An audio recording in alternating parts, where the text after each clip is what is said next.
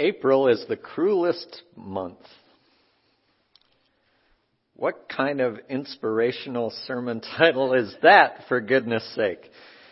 It's actually the first line of a poem by T.S. Eliot entitled The Wasteland, also cheery, which I didn't include in the readings. I'm suspicious of poems with footnotes. But whatever Eliot may have intended, my own interpretation of this line is most effectively encapsulated in the poem that you did hear in the reading by Edna St. Vincent Millay. To what purpose, April, do you return again?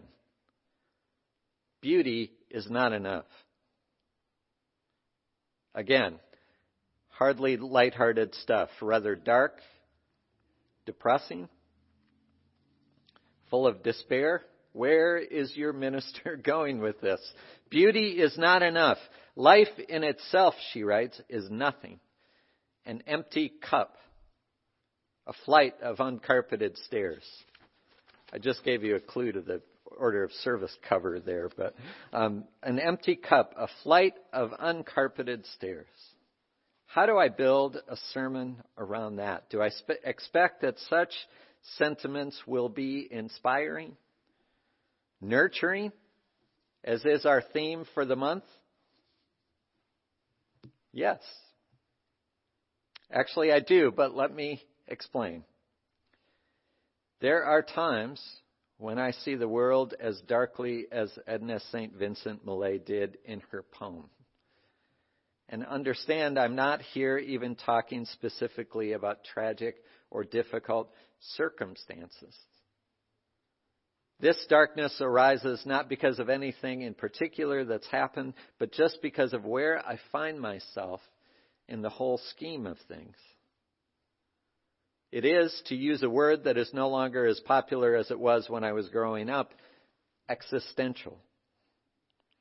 It is not concerned with the clothing that adorns any particular day in my life.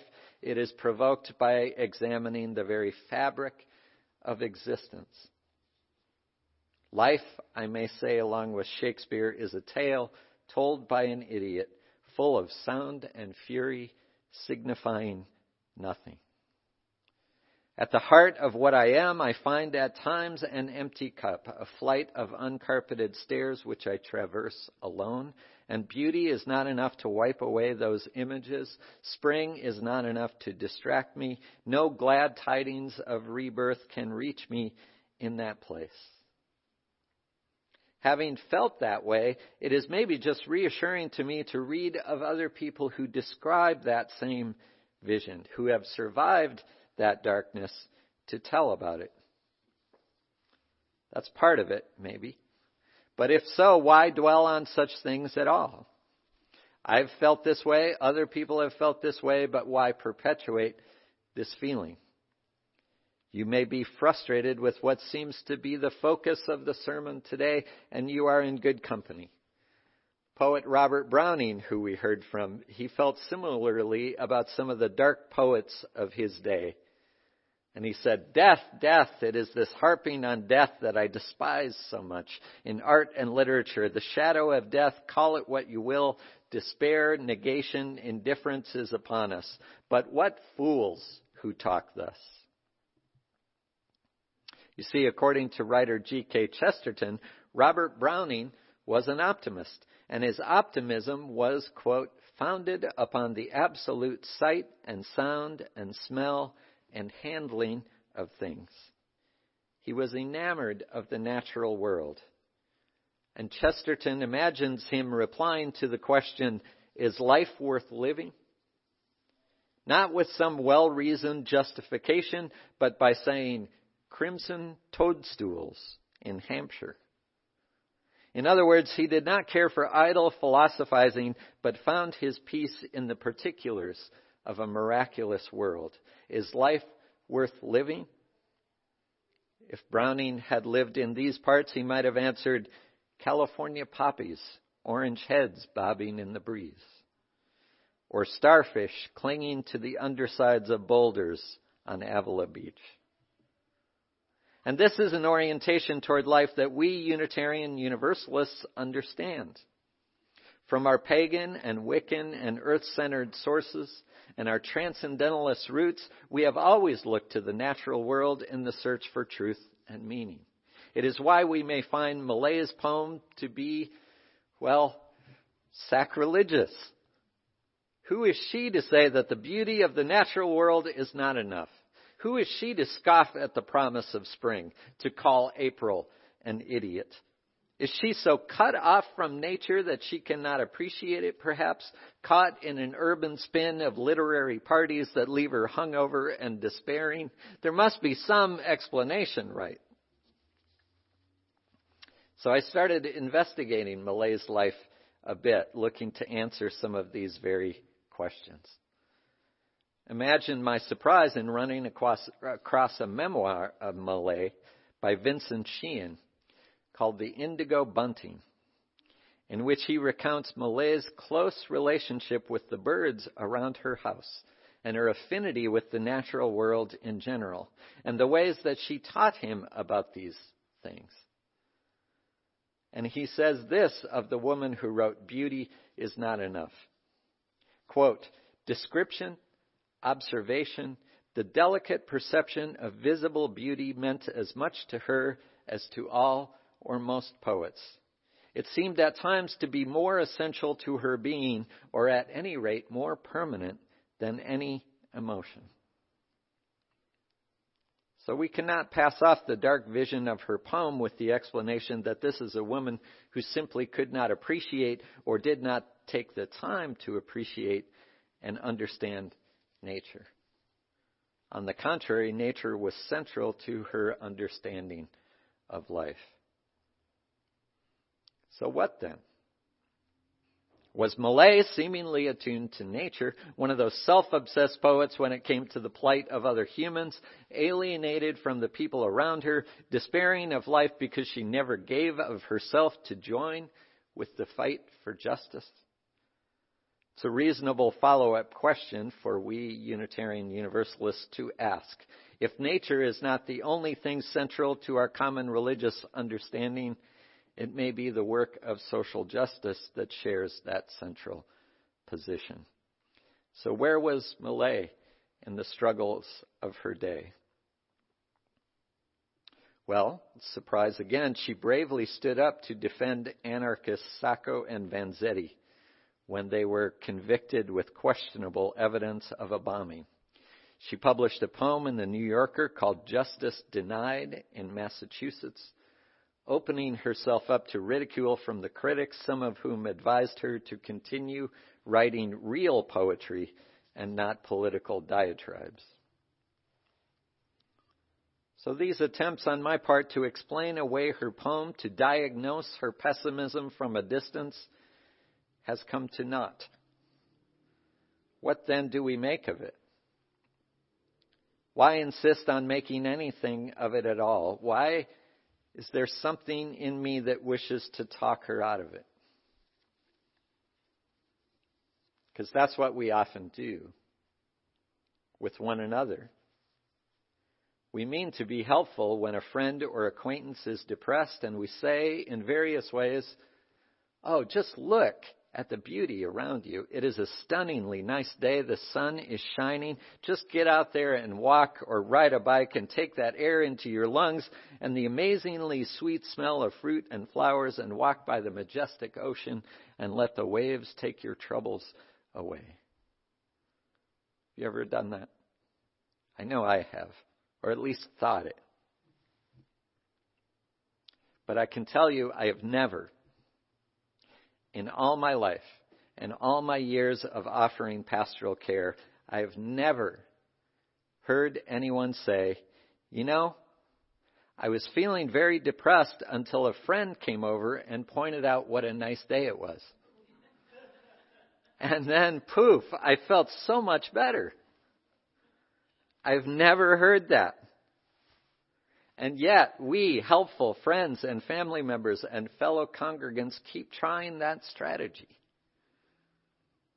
Author and educator Parker Palmer, speaking of his own depression and being the recipient of this kind of helpful advice, said, "Well-intentioned as it may be, this kind of counsel is ultimately more depressing than encouraging. I know intellectually that it is a beautiful day. And I know intellectually that those flowers smell perfumed and lovely to other people. But I don't have an ounce of capacity in my own body to really experience that beauty or that loveliness. So the encouragement to get outdoors and see how lovely it is turns out to be a depressing reminder of my own incapacity." Yet we keep taking on the task of trying to talk someone out of the darkness, trying to convince the one who suffers to whistle a happy tune. But hear this, singing the sunny side of the street will not help me when I am feeling like a motherless child a long way from home. We don't need to treat each other's depression as a personal affront or a contagious disease that we may catch if we don't fix it first, or as a condition that is not really just a part of life. That's why I think I need to take a look at my impulse to quickly counter a vision like Edna St. Vincent Millay offers. I think we dismiss the truth of what she says at our own risk. I think that religions that cannot open up to visions such as these end up being irrelevant. Religious people run frightened from the harshness of existence or try to explain it away with complex theological language or attempt to even it all out in the next life, and none of that rings quite true, does it? There is a darkness to this life we lead that cannot be explained away, and if we cannot admit that to each other here, where we covenant to explore the whole of life and death, then where? There's a new book out entitled Lost Connections, Uncovering the Real Causes of Depression and the Unexpected Solutions by Johann Hari. I won't have time to share very much of it in this sermon, but it really struck me, and it may appear later in some sermons. But one of the things I was struck by was the very title, Lost Connections. And I thought about our mission, Deepening Connections. Now, the title talks about solutions, and I don't want to give the impression that there are easy fixes, but the point is that how we connect with one another and with the world matters deeply. And it matters when we are talking about depression.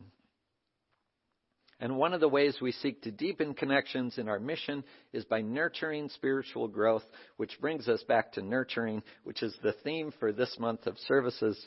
See how that works? It all comes around again. There really is a plan. I don't just come up with these things on Saturday night. How do we nurture spiritual growth in ourselves and in one another? One of the ways, I think, is to explicitly accept what is hard. Acknowledge it. Walk faithfully beside one another as we each experience it. Life is difficult, wrote M. Scott Peck. This is a great truth, one of the greatest truths. It is a great truth because once we truly see this truth, we transcend it. Once we truly know that life is difficult, once we truly understand and accept it, then life is no longer difficult. Because once it is accepted, the fact that life is difficult no longer matters.